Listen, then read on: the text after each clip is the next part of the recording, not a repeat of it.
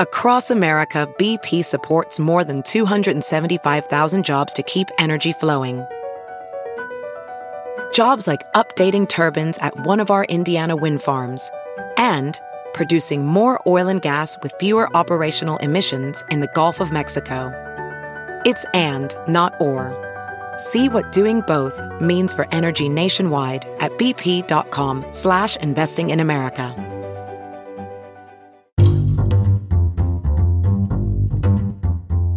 Hi, this is Josh Marshall, and this is the Josh Marshall Podcast.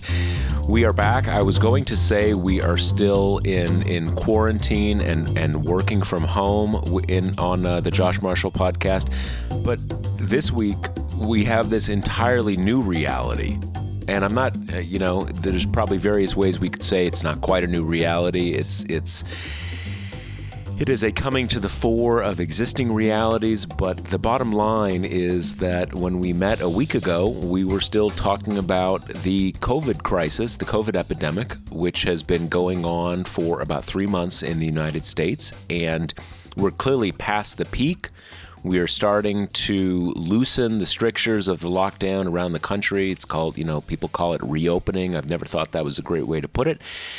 But it is happening everywhere, and then suddenly a spark lights an entirely new conflagration, and it's many other things besides this, but certainly in terms of the lockdown, suddenly we're not just not in a lockdown, we are with people on the streets in cities, crowds, police charging into crowd. I mean, we've gone from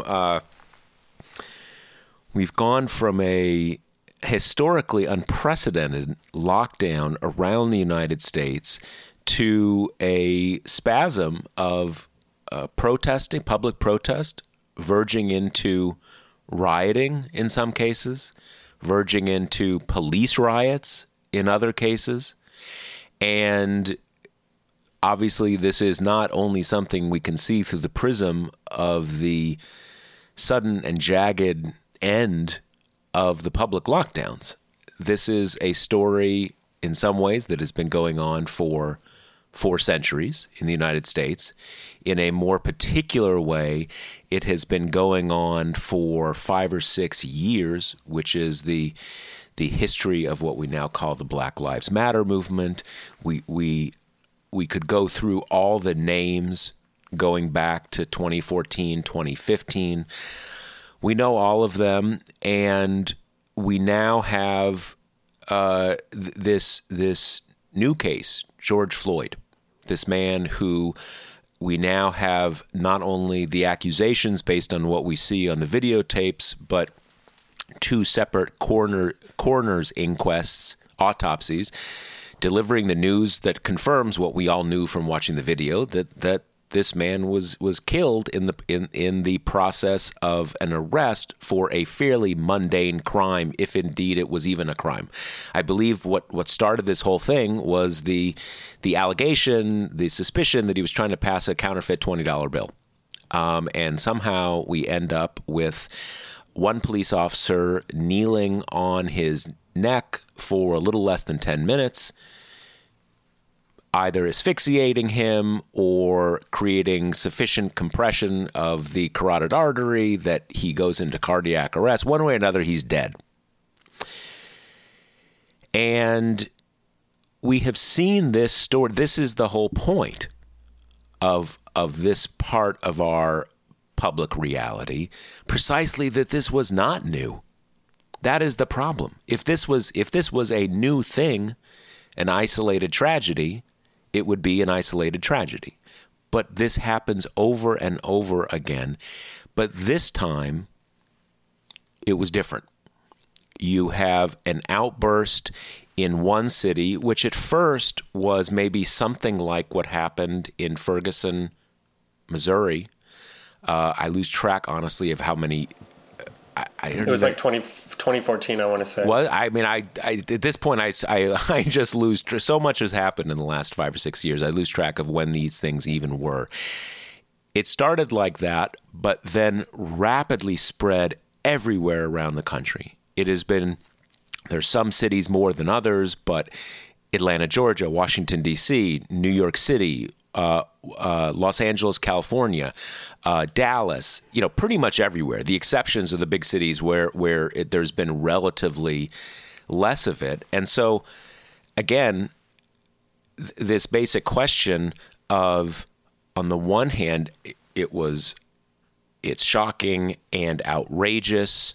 We don't have to wonder why people are so upset. And yet, the reason we're so upset is that it's not new.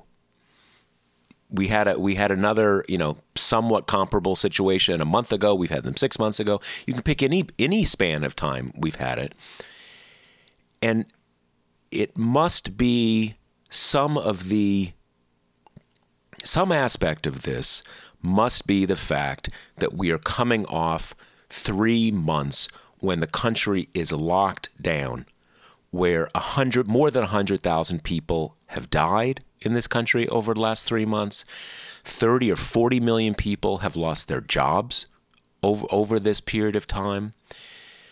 We don't even know what the unemployment rate is, probably 20, 25%.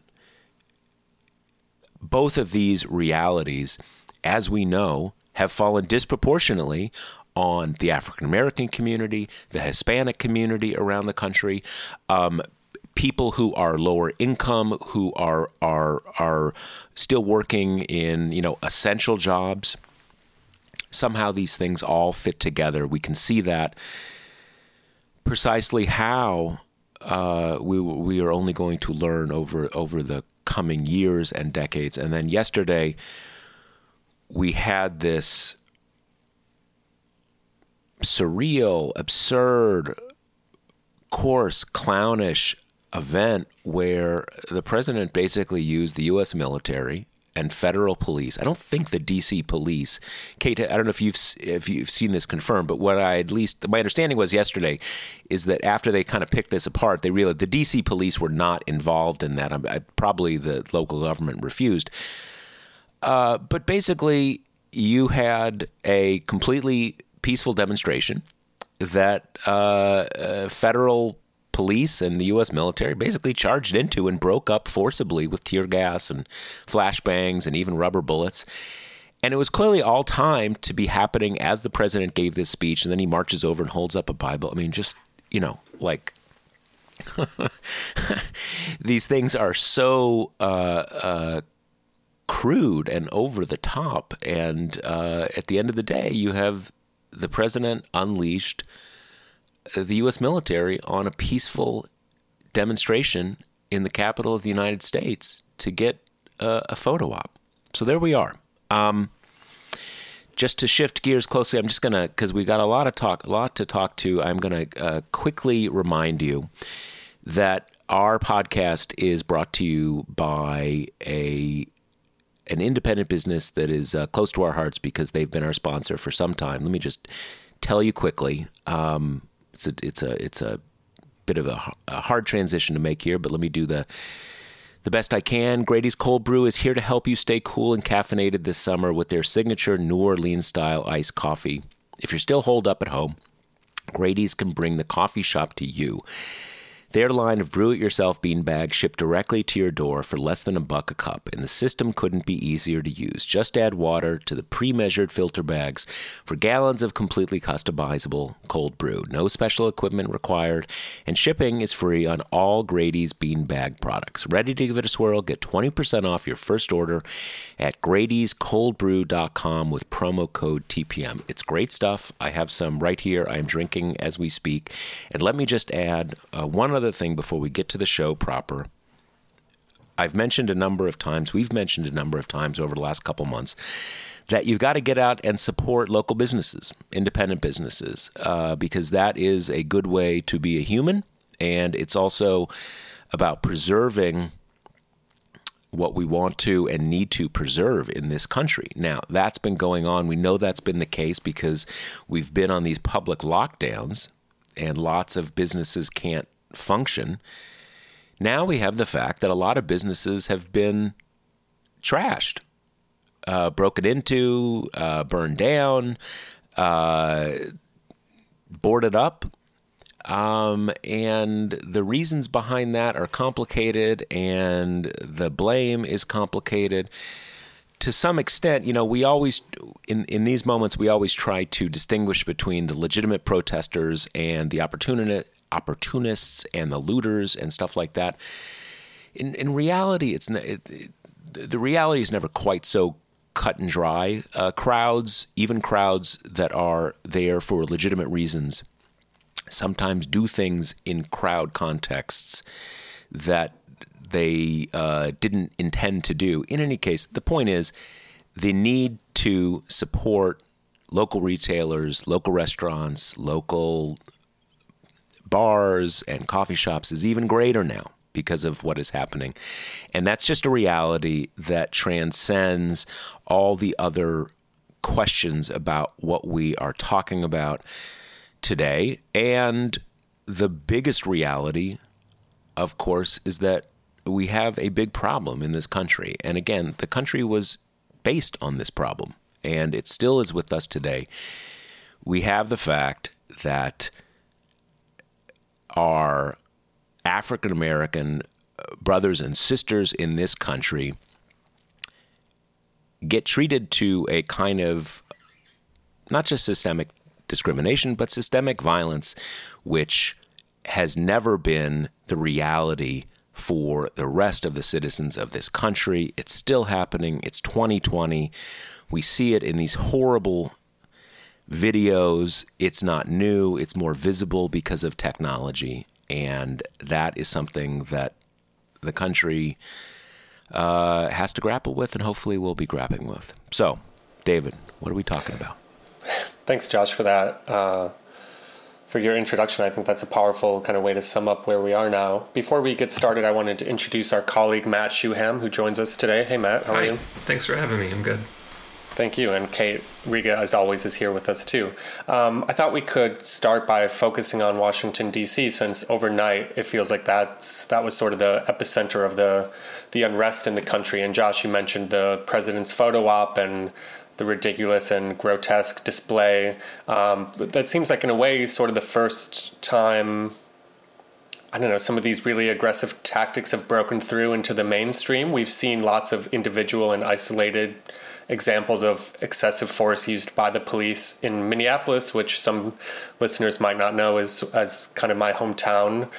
We've seen police there firing paint canisters on people who were just hanging out on their porch kind of after curfew. We've seen an NYPD van drive into a crowd of protesters here in New York City, and so on and so on. But it did seem like the scene at the White House yesterday, like you say, Josh, a split screen of President Trump giving his first national address over the unrest over George Floyd's death, in front of a backdrop of peaceful protesters being tear gassed and mounted police kind of ramming through crowds and breaking things up. Also, that Trump could awkwardly pose with the Bible in front of St. John's Episcopal Church, the Church of the Presidents, which is just across the street from the White House. And Kate, since you are our resident D.C. resident, you've had really a firsthand view at the events that have unfolded, and I understand there was even some, scary and violent activity right around your home. So tell us kind of how it's felt in DC over the last few days and last night, if you can, and just give us a sense of things on the ground as you're seeing them. Yeah, so I would say I was actually at the protests Friday, Saturday, and Sunday, kind of, just bearing witness and observing everything that was happening there. And I would say that, I'm sure there were individual moments that I didn't see, but by and large, the police activity that I witnessed was restrained, I think you would say. There were moments of tension where, maybe protesters would push over the gate, the barricades in front at Lafayette Park, and then the police would storm up and spray some tear gas sometimes, which I guess is a pretty violent response, and people would get mad, and it would come to a head and then would flatten out again. And that's kind of how things worked in those peaks and valleys. And the most of those clashes that I saw were in front of the White House in Lafayette Park, because the protesters here have been kind of following a routine of going to the Capitol for a bit, and then, to kind of re-energize things, then you march to the White House, and then you protest there for a bit, and kind of keeping things moving like that. So mostly what I'd seen in those 3 days went like that.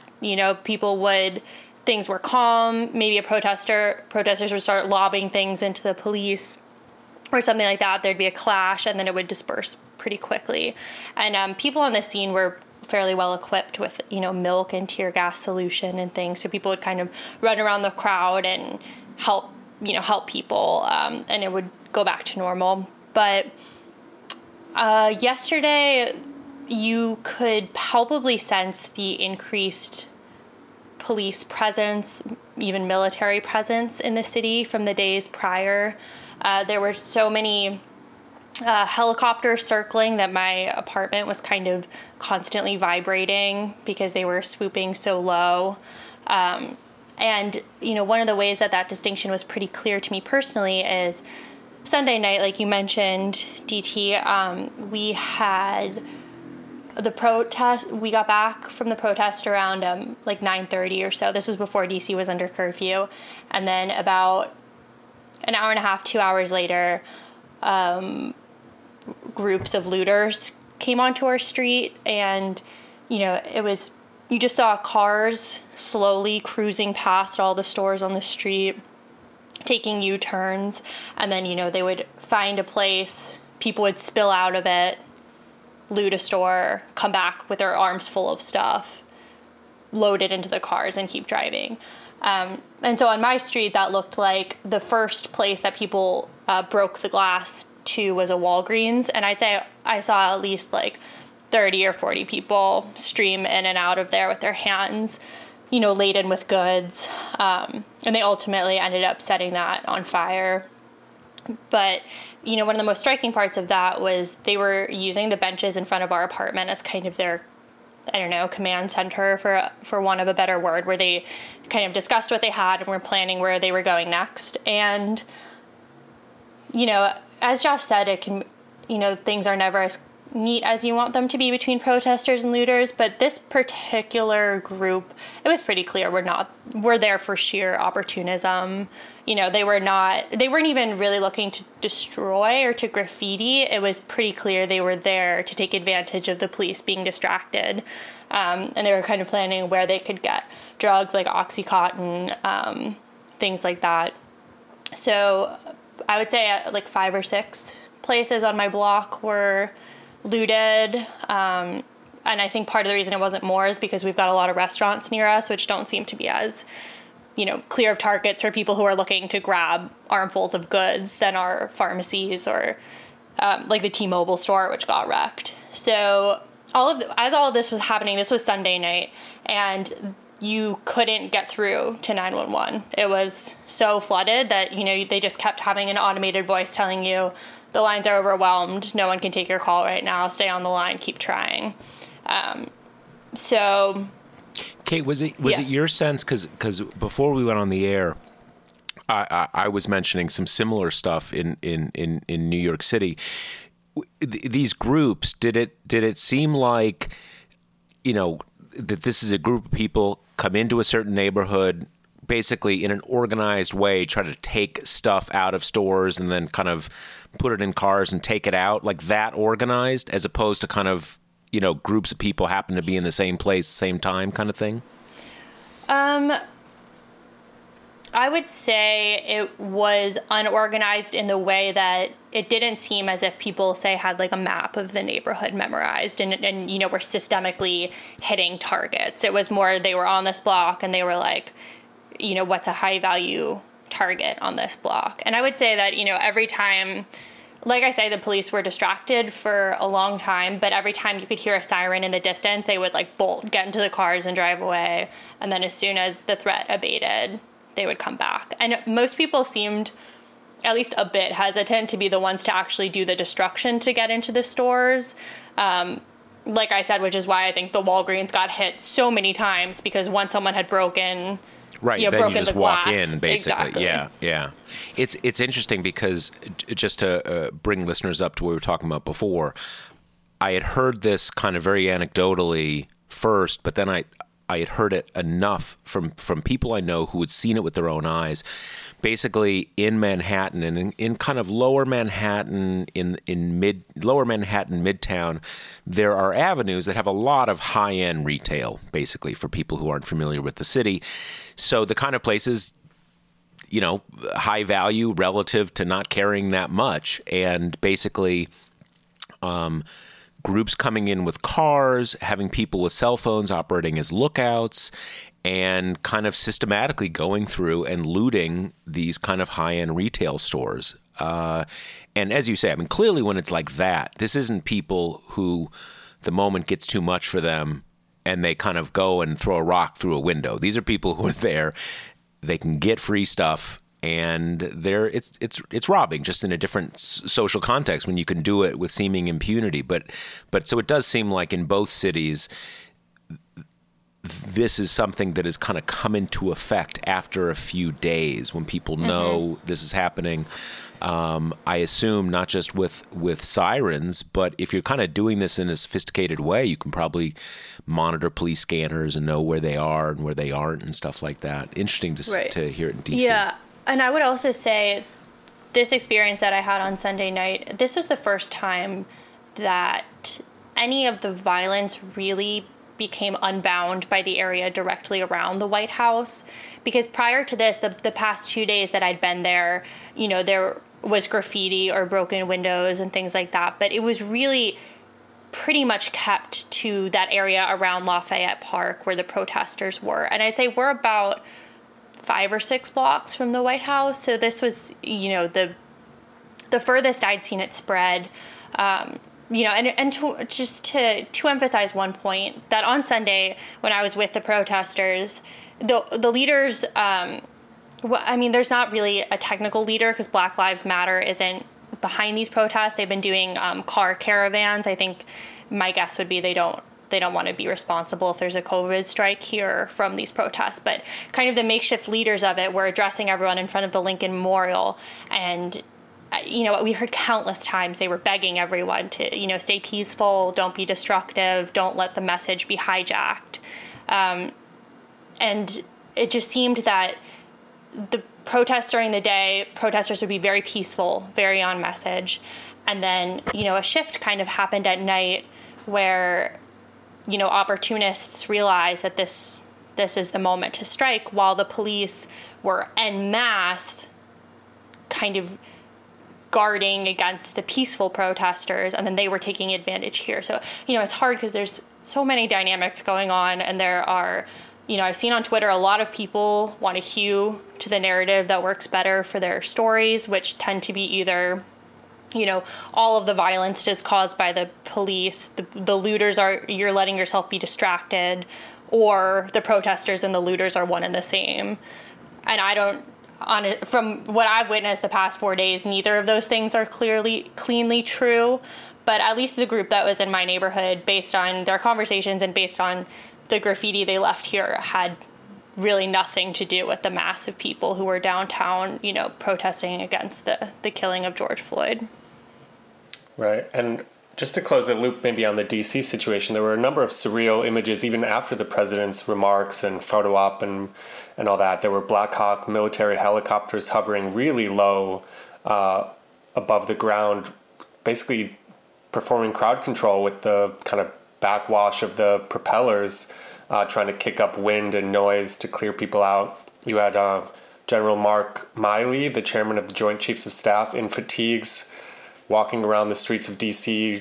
Ostensibly, I guess he said he was observing this National Guard and, you know, giving high fives and job well done kind of thing. But, you know, a bit unnerving to see the top military official in the country in camouflaged military fatigues, right, prowling the streets, basically, you know, when, you know, obviously the city of D.C. and the country as a whole is not under military occupation, let alone over its own citizens. And a piece of that, this is just, you know, anecdotal from what I've observed, but the protesters tended to respond with anger whenever kind of the police stepped up their, getting like Rambo'd up. So a dynamic I saw multiple times is you just kind of had your normal DC police, they were wearing bulletproof vests and everything, but just police.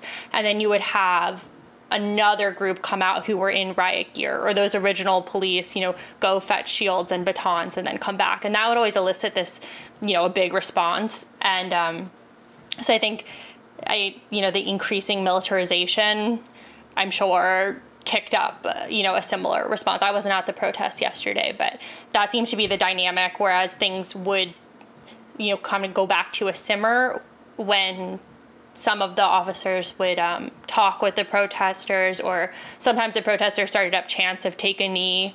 And I saw a couple officers, do that when they asked, and that would kind of inspire at least a few minutes of calm. Right. So Matt, let me, sorry, go ahead, Josh. Did you want to? Oh, let me just and this is for Kate, but since I guess all of us were probably watching it on TV too, I'm curious what the rest of you thought. What struck me about yesterday is, as Kate says, and by yesterday I mean what happened yesterday afternoon around the White House. As Kate says, these protests and crowds are seldom, all one thing or another, totally peaceful, totally out of control. And yet, what we saw yesterday afternoon, that crowd that was in Lafayette Park, maybe loud, maybe boisterous, but seemed to be entirely peaceful. I mean, almost kind of like set piece peaceful, right? If you're trying to kind of dramatize a certain story. And in that one case, it did seem pretty black and white. They're just kind of there behind the barricades, doing chants and stuff like that, but not rushing anything, not throwing anything. And you see first, I guess, at the beginning, the police, and again, not DC police, kind of march up to the line that they're at, and they started it, right? I mean, it was very concerted, and that's what made it sort of jarring, baffling, and again, that it was clearly done to be timed to this speech. It was all kind of like a set piece. So I'm curious, but Kate, you're saying that the mood, the sort of the feel in DC, from at least where you could, perceive it from, started out different yesterday, right? Is that kind of that it was already kind of a very different thing from earlier in the day, not just when that choreographed event happened 6-7 o'clock in the evening. Right. So, yeah, my perspective on that was just, again, I wasn't at the protests yesterday, so I was a few blocks away, but the number of cars that were just kind of cruising down my street, and I'm in the Logan Circle area, so patrolling, sitting at the park, it was just really increased in presence, and I think that's a reflection on the mobilization that the mayor did of all these other forces to supplement the DC police, which seemed to free up a lot of manpower for them to spill over into this area. And I think the combination between that and just the constantly circling helicopters, which were, quite eerie, it did make it feel like some kind of war zone. Those two things just felt different than the days prior had, even before the, violent clearing of the square. Yeah. Got it. Matt, let me bring you in. You're here in Brooklyn, not too far from where I'm at either. And we've seen New York City go under a curfew for the first time since the 1940s, I want to say, right? Which I believe happened at that time when I think a white officer had shot and killed a black soldier in Harlem, I want to say. So it's kind of eerily resonant types of events. The curfew went into place at 11 p.m. last night. It's being moved up to, I think, 8 p.m. until 5 a.m. sort of for the rest of the week, I think through the 7th of June. But what's your sense of, I know you've been following the various threads pretty closely, Matt, not only here in New York, but around the country. What's your sense of how things have gone in New York and the city's response to it, and then kind of other flashpoints that have have cropped up, and maybe you can talk to us a little bit about what's happening in Louisville, Kentucky as well. Yeah, I guess I can start in New York and move on to Kentucky. I went out on Friday to the Barclays Center, where there was probably 2,000 or 3,000 people, and then that group marched to Fort Greene Park and then split up from there. A similar dynamic, that things started out pretty calm, and then both as the marching started and as the group split up, it grew more intense. I spoke to people in the crowd at the Barclays Center, and a few dynamics that I saw. One is that people generally had not been to large events at all, as Josh mentioned, in the past couple months. And in New York in the summer, it's exciting to be outside. There's a lot of energy in the city. So that times 2 months is a lot of energy. And even in this peaceful crowd, people were, it was like walking out of a dark room for the first time in weeks. People were just desensitized to what it was like to be around a lot of people. So that was one aspect of it.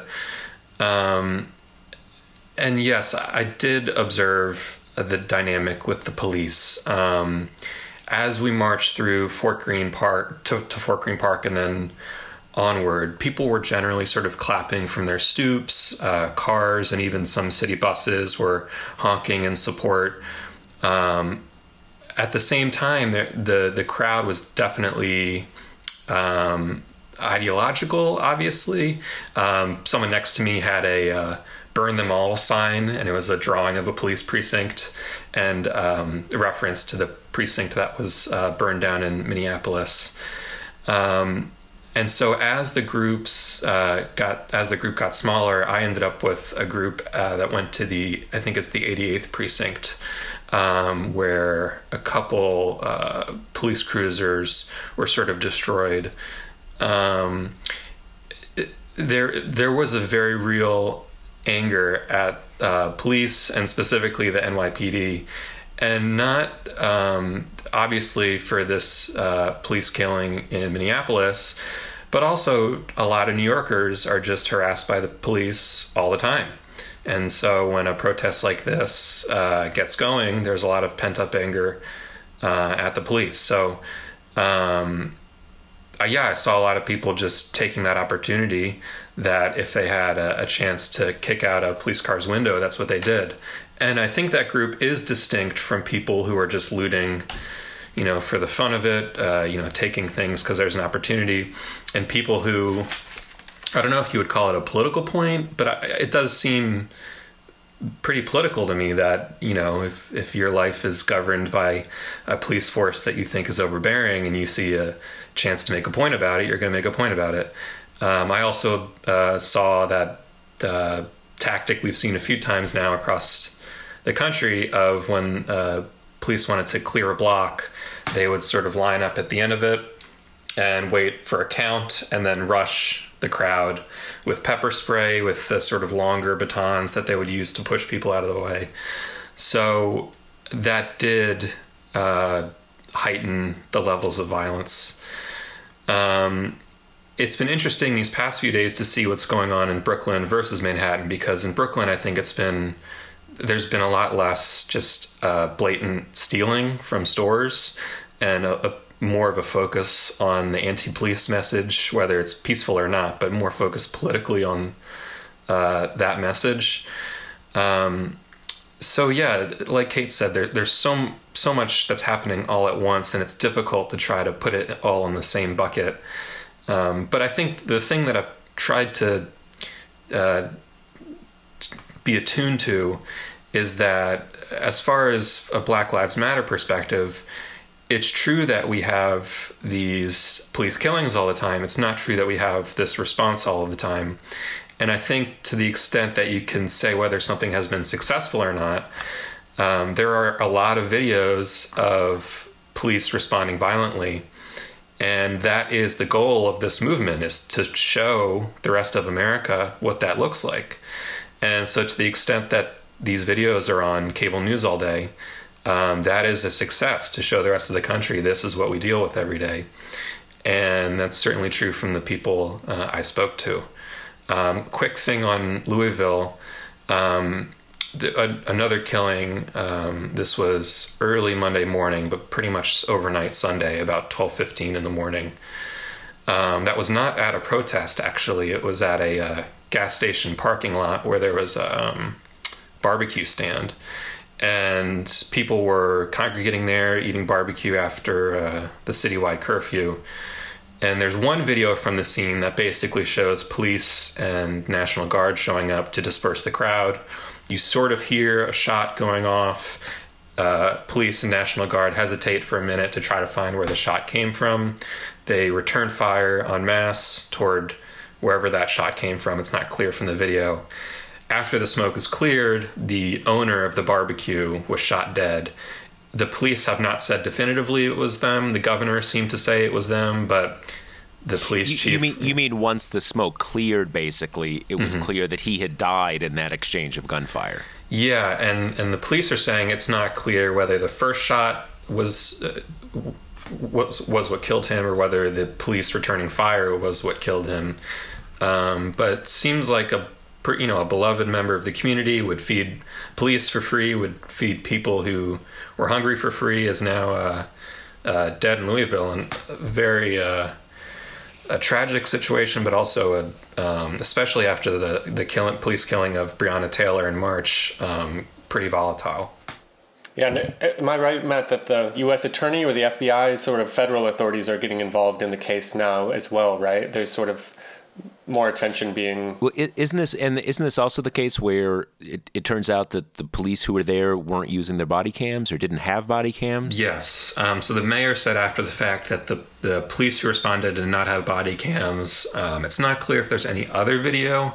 I haven't seen it. Like I said, there's one person who was on Facebook Live at the time this all happened.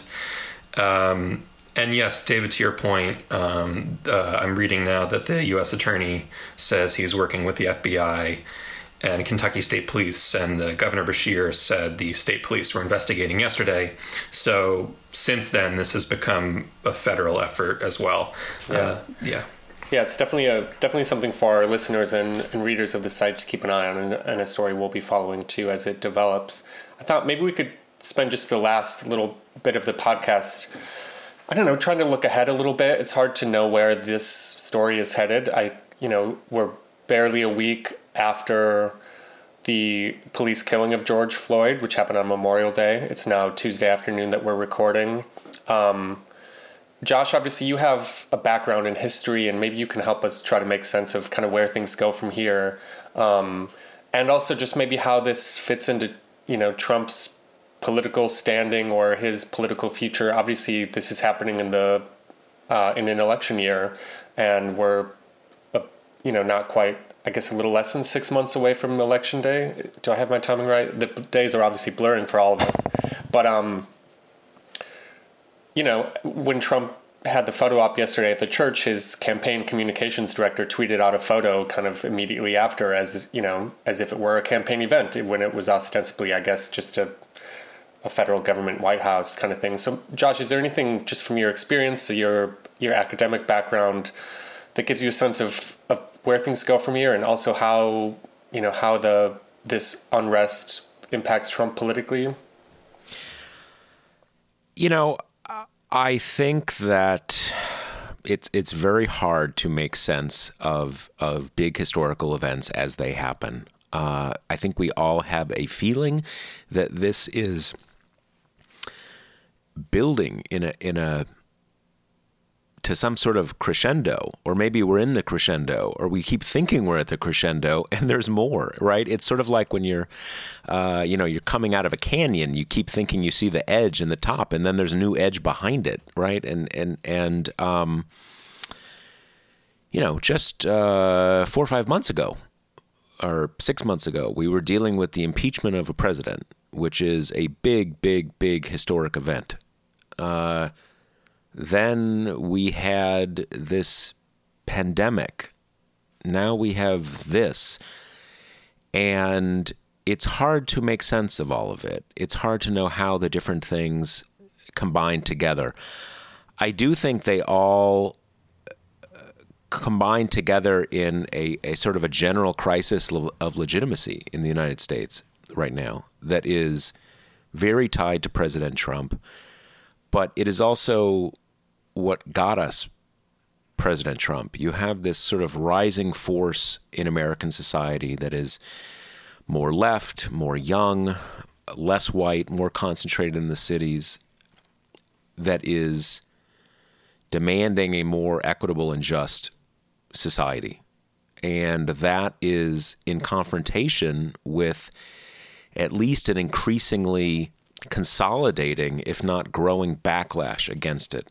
And that's what gave us Trump. And Trump has exacerbated everything, made every confrontation bigger, made every contrast bigger. And all of those are playing out. I mean, he didn't create the COVID coronavirus, but how it is played out in the United States is very tied to him. He certainly didn't create racism or police brutality, but he's in many ways made them his brand.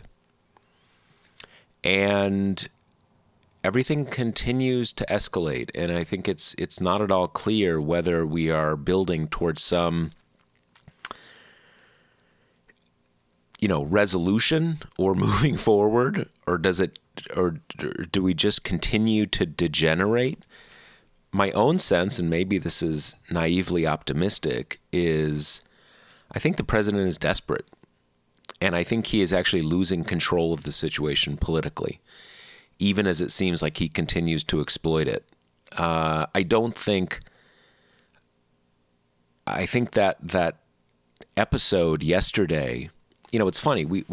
Matt just mentioned that we have seen all of these cases. I mean, as you say, lots of cases concentrated over the last 3 or 4 days of police becoming violent with people who are not being violent towards them. It's always hard to know, the total context of a moment, but you see a video and there's one person standing there kneeling or just, kind of yelling, and a police officer comes up and hits them over the head out of the blue.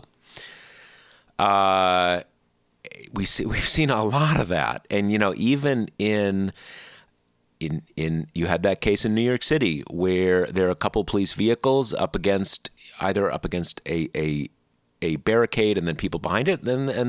Clearly the police officer kind of lost their temper and they just drove into the crowd. And most of those situations that I have seen, it seems like the police out of control. And in some of the cases, you can see that an individual cop has a temper tantrum and attacks someone. And clearly, you want police to be... it's a hard job. It's tense. You got a lot of people screaming. You do have people throwing things. But again, it's a job, and you need to be trained not to react that way. Still, these seem to be cases of breakdown in many cases. And what we saw yesterday, what stood out to me more than anything, was that it was planned. It was planned and timed to create a certain thing, and they created it. And I don't think that is something that is helpful to the president.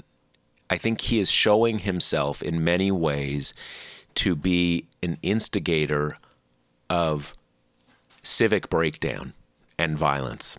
And so that's my sense of the politics of it. But again, it is living in history is about not knowing the future. Well, Yeah. and So who I knows? think a piece of it too, is how we had Trump on that call with the governors the other day when he was calling them weak and saying they had to dominate the protesters, which kind of goes to a point that, you were getting and wasn't at. that actually the same day? That was yesterday Yeah, that was morning, yesterday, right? yeah. So Okay. it's all the same. It's all the same. I mean, I lose Right. track of time too, but it's all the same Yeah. day. Yeah. Which I think gets to the operative point here, and I think why those moments of police brutality against the protesters are so concerning, to most people who are watching it, is that there's a fundamental power mismatch at work here. You know, the police are armed, and even their nonviolent responses include tear gas and rubber bullets and getting whacked with batons. You know, and the protesters who, even when I've seen them get riled up, you know, they're throwing water bottles from like 100 feet.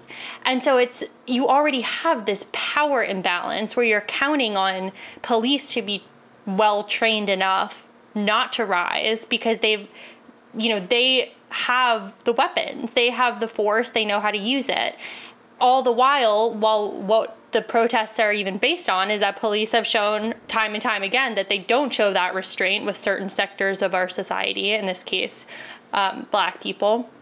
So, you know, you've got that happening everywhere where police feel comfortable acting violently on camera, you know, which is just even loops into the George Floyd killing with this idea that these police feel they have such impunity that they can do these things while they're being filmed and there'll be no end result for them. And then you've got all this festering, and then Trump's, you know, in mostly the void of him talking to the American people at all, you know, despite what the press secretary said, we haven't had any address to the nation from him.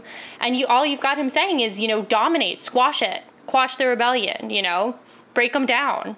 And it's just, things here are so tense. So the idea that he's advocating use more force, use more violence, don't try to talk to them, don't try to, you know, see things from their perspective is just, I mean, not that it's unexpected from him at this point, but it is startling. and I think you're certainly right, Kate, that there is a lot of things going on here. But when you see these numerous instances of police officers attacking clearly identified press. And again, not someone working with a kind of like an underground newspaper who says they're a journalist. Again, they have rights too, but it is a different thing when it's like a CNN crew. Like, dude, there is no question. These people are reporters, right? It's not like heat of the moment you weren't quite sure.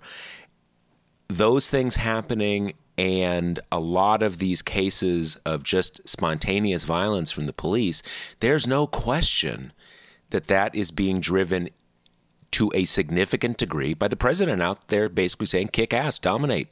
And talking about, I mean, we've talked about these cases earlier in the episode about organized looting.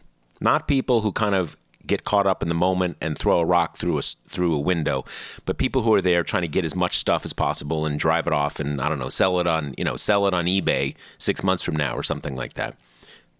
Those people need to be arrested. That is opportunism, wrong, illegal. But you've got the president of the United States talking about like starting a war with a big chunk of the civilian population. And that is having an effect. The other thing I wanted to say, and then I'll apologize for interrupting so much, you know, when you talked about like, you know, rubber bullets, tear gas, I think most of us have probably seen that incident. I believe it was in Minneapolis, where a group of police officers are marching down a street, and the people who are taking the video, and maybe they like, you know, sassed the police, or maybe they said something or something. We don't know quite exactly, but nothing else. And the police officer turns around and shoots like either a paint pellet or like a rubber bullet right at the person standing on their stoop, right? And so clearly that is just a case where he's pissed. And he's like, you know, I think one of the officers even said like light him up or something, as they were walking down the block. So it was a clear kind of like signal to escalate the situation. Yeah, and the thing is the headlines I saw of that, it said like, you know, use like non-lethal projectile or something like that. The reality is any projectile shot from a gun it might be mostly not lethal, but you shoot something out of a gun, whether it's rubber or paint or something, you can kill someone. That's just obvious, right? And there are certain crowd control situations where that might be necessary. But shooting any projectiles can kill someone. And you can just see in a case like, I mean, that is one of those cases, to your point, Matt, those what the fuck moments. Like, dude, you're marching down a street and someone's like watching from their house and you shot them. And like, just because it wasn't a bullet, like, dude, you can't do that. Like, who, you know, and you do see this pattern And again, this has a history in the history of policing in this country. It didn't start with Trump, but there's always been a tendency with policing in this country, and not only in this country, to go from the police as a civilian force meant to preserve law and order, to protect lives, to investigate crimes, to a force that has its own political consciousness of its own role. And for most of us who are residents of New York City, do you work for us or do we kind of work for you somehow? And you see that when, before this stuff started, there was one of the police union heads had this thing where he went on Twitter. He says he's declaring war on Mayor de Blasio. And you're like, dude, what the fuck are you talking about? Police have unions. They have free speech outside of, when they're off the job. But there always is this tension that you see kind of like, do we the citizens need to get out of the way so you can do your job? You hear that a lot. Let us do our job. Well, we determine what your job. You work for us. This isn't, So there's always this issue, and you can see that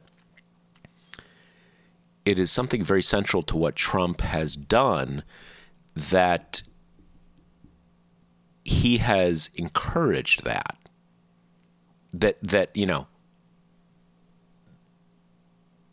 he speaks for that impulse.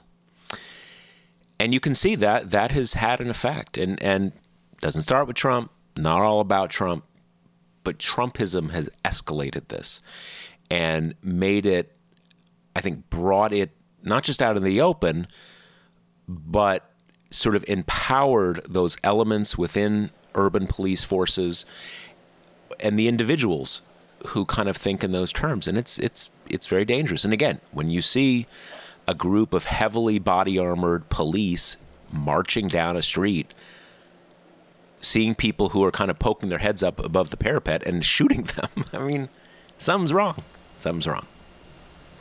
Absolutely. A few brief points on that. That same police union, the Sergeants Benevolent Association in New York, that declared war on de Blasio, I think a year ago, is that their Twitter account is the one that doxed his daughter yesterday.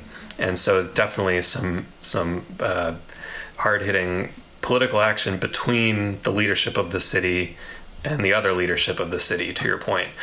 The same dynamic at play in Cincinnati, where outside of the county jail, briefly, there was a Blue Lives Matter flag, or a thin blue line flag, which is the version of the American flag that's in black and white but has the blue stripe running down the middle.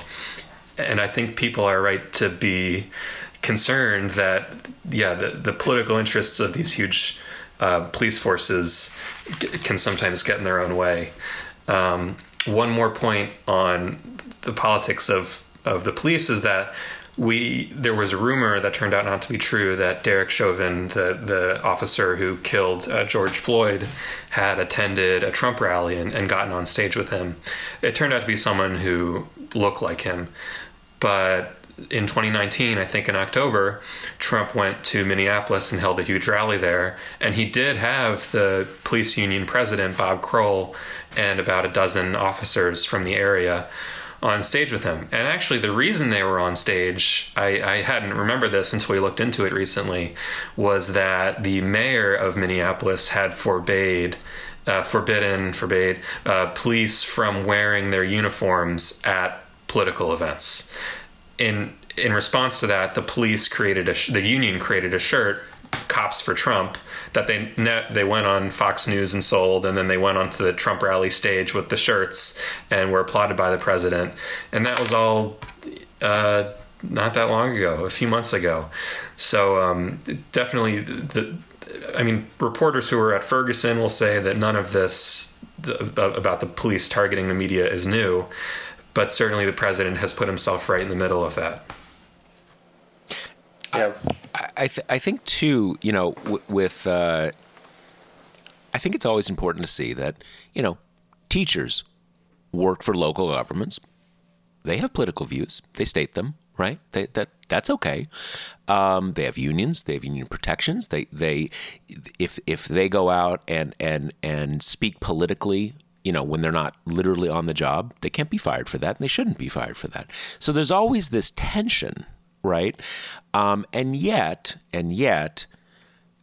police have guns. They have extraordinary powers to make immediate decisions that affect people's life and death. So it's different with police. When it is even under the best circumstances, in much the same way at the national level, that we need an army. People serve honorably in the U.S. military, but a strong, heavily armed military in a civilian state is something that needs to be handled in the nature of things. They have the guns. They need to listen to what civilian authorities say. There's a lot of parallels there. And again, you just do have this basic issue of sort of like, do we work for you? Do we have to get out of the way so you do your job as you define it, or do you work for us? And look, I'm so down on Mayor de Blasio. He sucks. I'm so disappointed in him. But he's the elected mayor of the city. Members of the police force should not be going publicly saying they're declaring war on him. That's just not legit. And yet we have it happen. Yeah, well, maybe that's where we end things for now. Obviously, lots more to get to, and we'll be bringing you all that news on the website and in episodes going forward. So, again, another difficult transition, but remember that our podcast is brought to you by Grady's Cold Brew Iced Coffee. Don't blame them for the horrible news. They're just helping us bring it to you. But remember, it's great stuff. You can get it delivered around the country. You can pick it up at your local store. Go to Grady'sColdBrew.com, and if it's your first time ordering, you can get 20% off with the promo code TPM. You can also order it at Amazon.com, and like I said, you can pick it up at your local store. So stay safe, everybody. Stay safe from polluters and stay safe from the police. Absolutely. Matt, thanks for joining us. Yeah, thanks for having me again. All right. Talk to you all soon. All right, later. Guys. Bye.